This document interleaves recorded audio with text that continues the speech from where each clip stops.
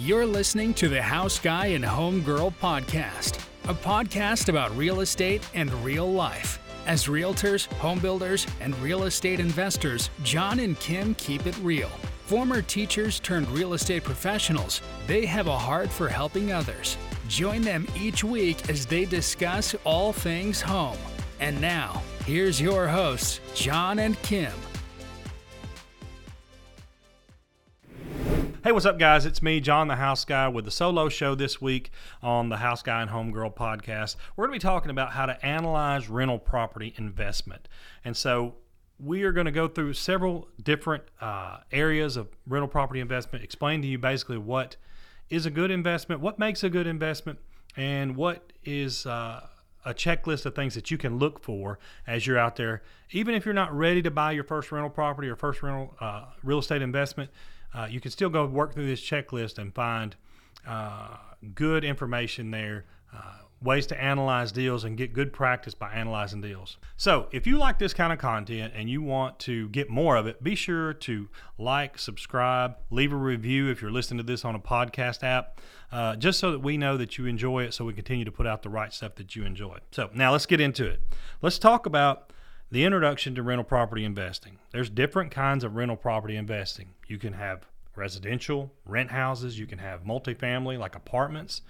You can have commercial, where you're using retail space or warehouse space.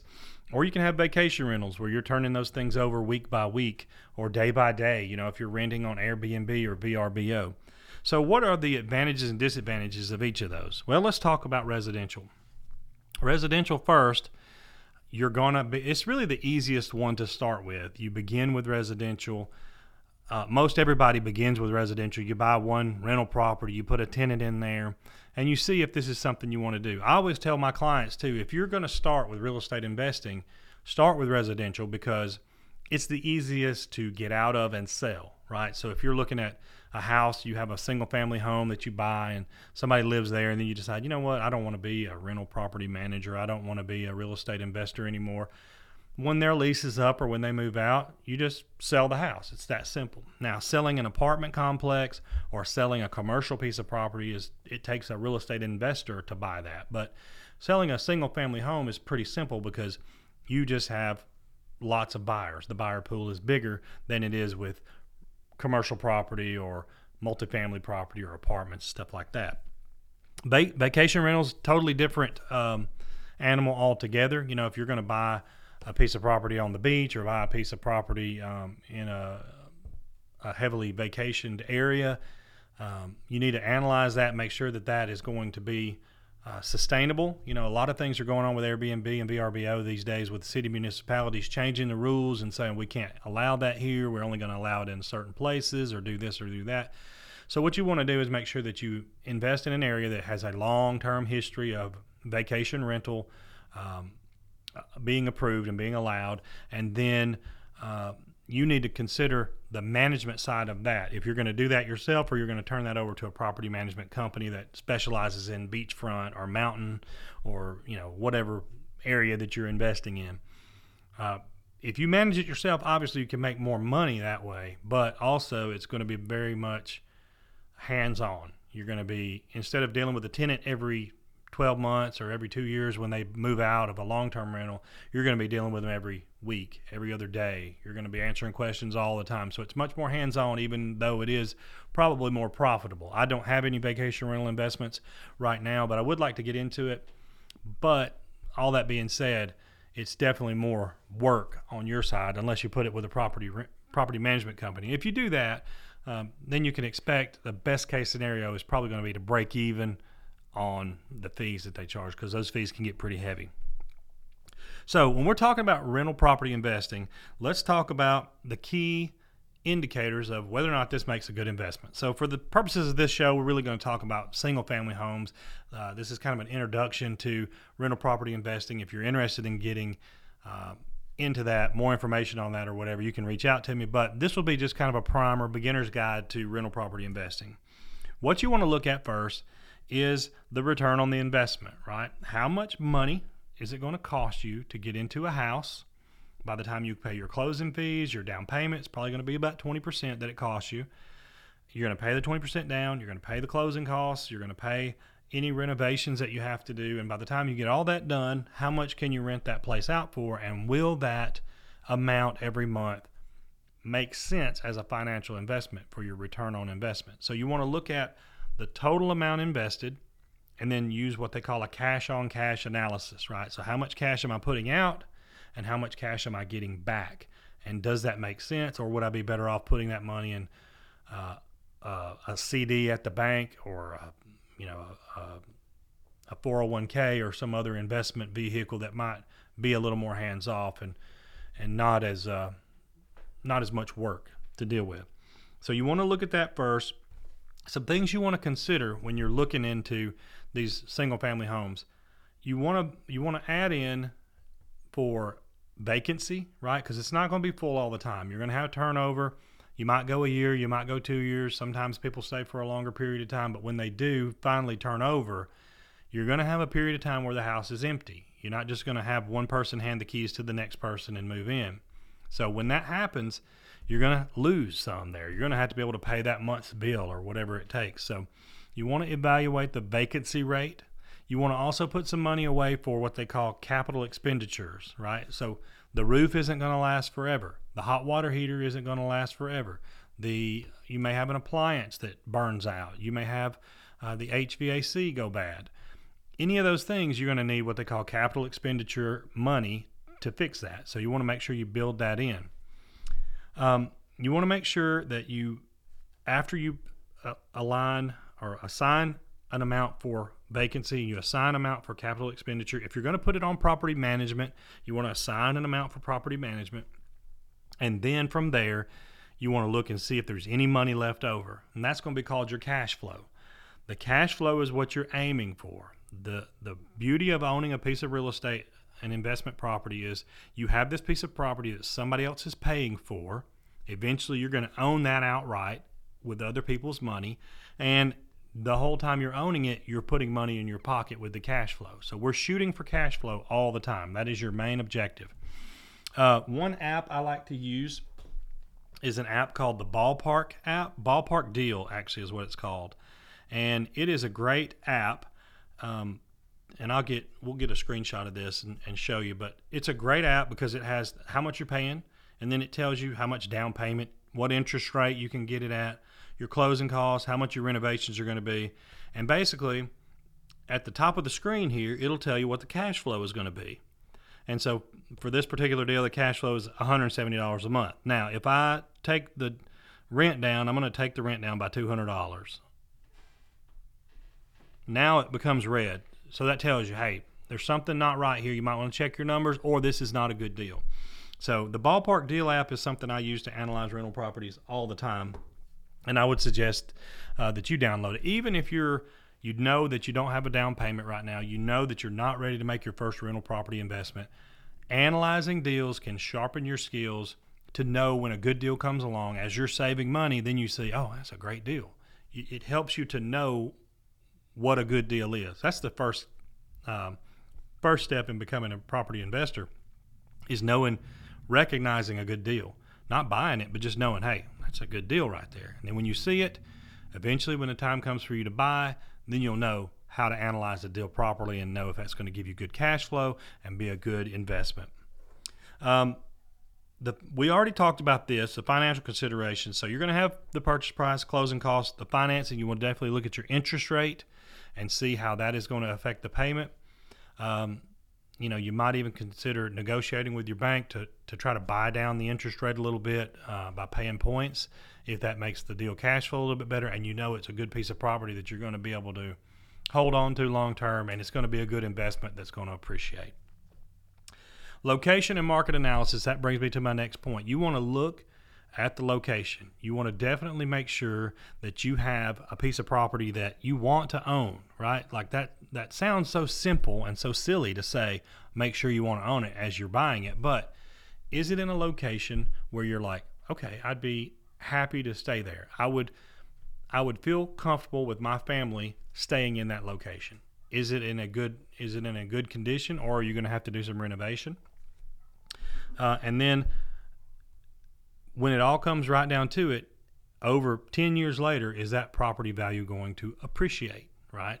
You want to make sure that you don't invest in an area that's going to have some wild swings in market. You want to be in a consistent market that's going to have a little bit of appreciation every year, so that over the course of time, you make a little money on top of the money that you're making in cash flow, and that's in appreciation. So in other words, you buy a house right now for $100,000. 5 years from now, it's a $130,000 house because of the market, and then you've also had a tenant paying the house down over time. They've paid the note down to say 60 or 70, let's say $70,000. So from $70,000 to $130,000, now you've made $60,000 on top of your cash flow that you've had for all the years that you've been renting it out. All right. So now, it's an investment. All investments carry risk, right? So you have to be ready to, you have to be prepared to stand that risk and understand that risk, so you know what it is that you're involved with. And then if anything goes south, let's say somebody comes in and trashes the place, well, you got to have the money to kind of get it back on its feet. And say somebody comes in and doesn't pay rent for 2 months, and you have to go through an eviction process and kick them out, and that costs you money. So you need to understand those risks, right? Now, I will say this, as a rental property investor for going on 7 years now, the amount of times that you think in your head before you do it that you're going to be getting calls about problems and toilets that are stopped up at 2 o'clock in the morning, and the actual reality are far different. I don't think I've ever had a midnight call. I think the worst call I ever had on a rental property was Christmas morning this past year, and this tenant was so gracious. A tree fell on her house on Christmas Eve and knocked her power line down, and she had no power. She couldn't cook for Christmas. She was in the middle of, getting her baking done and all that on Christmas Eve for Christmas Day. The wind blew, the storm came, it knocked the power off.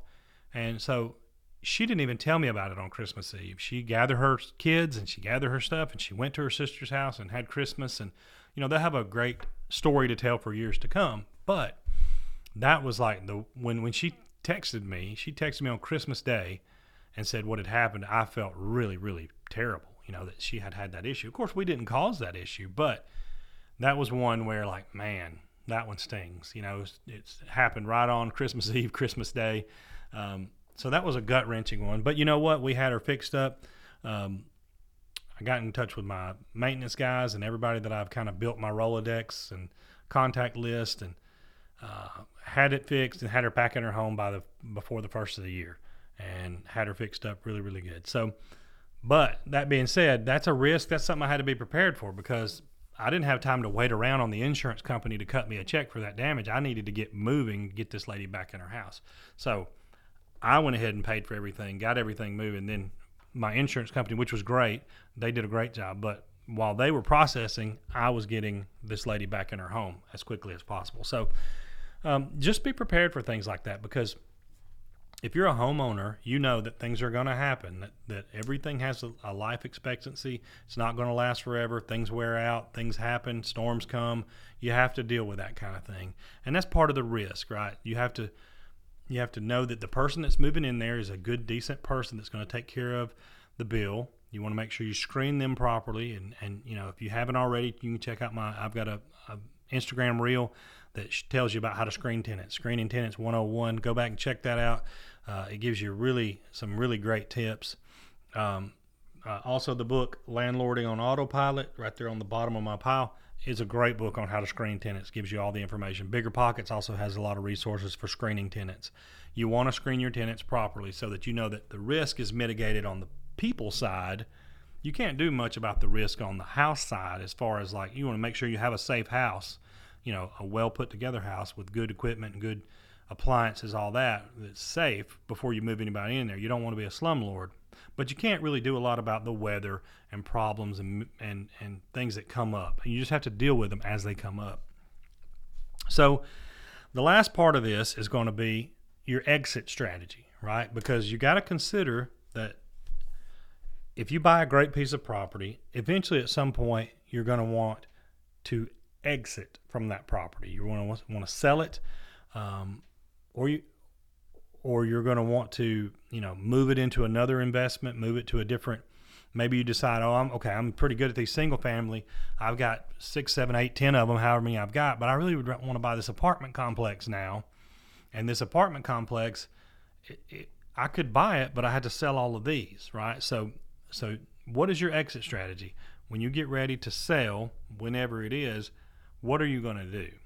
You need to be looking at the way the market is moving. You need to be looking at that property and go, okay, this area, I know for the next 5 to 10 years, it's not going to change around very much. It's pretty consistent. If anything, it's going to grow. There's going to be more things coming into the city or the community that make people want to move here. The school system is good.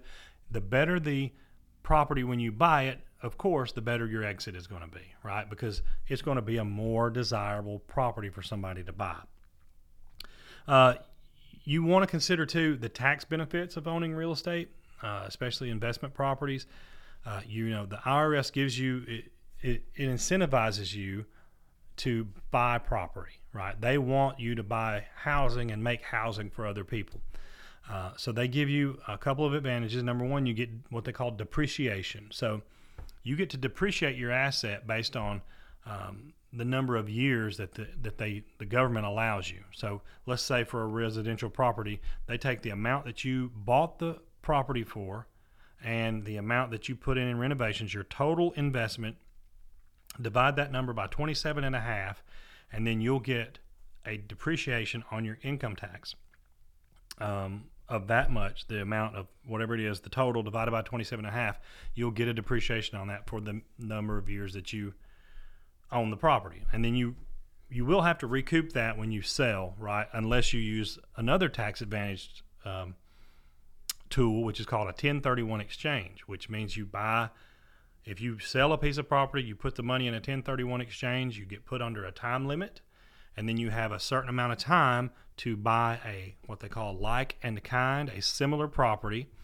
And it doesn't have to be exactly the same, but you buy a similar property, and then you don't pay the tax on the profit that you made. That profit just gets rolled forward. Eventually, if you have an exit and you completely sell out, you will pay taxes.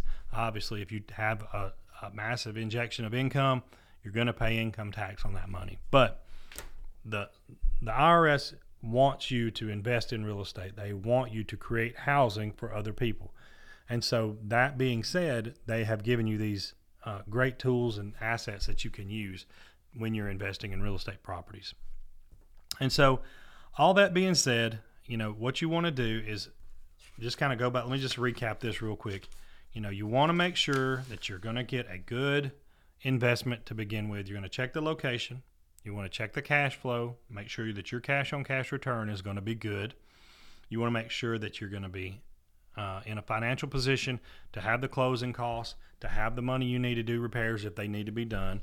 You want to check the market out. You want to mitigate your risk by making sure you screen your tenants.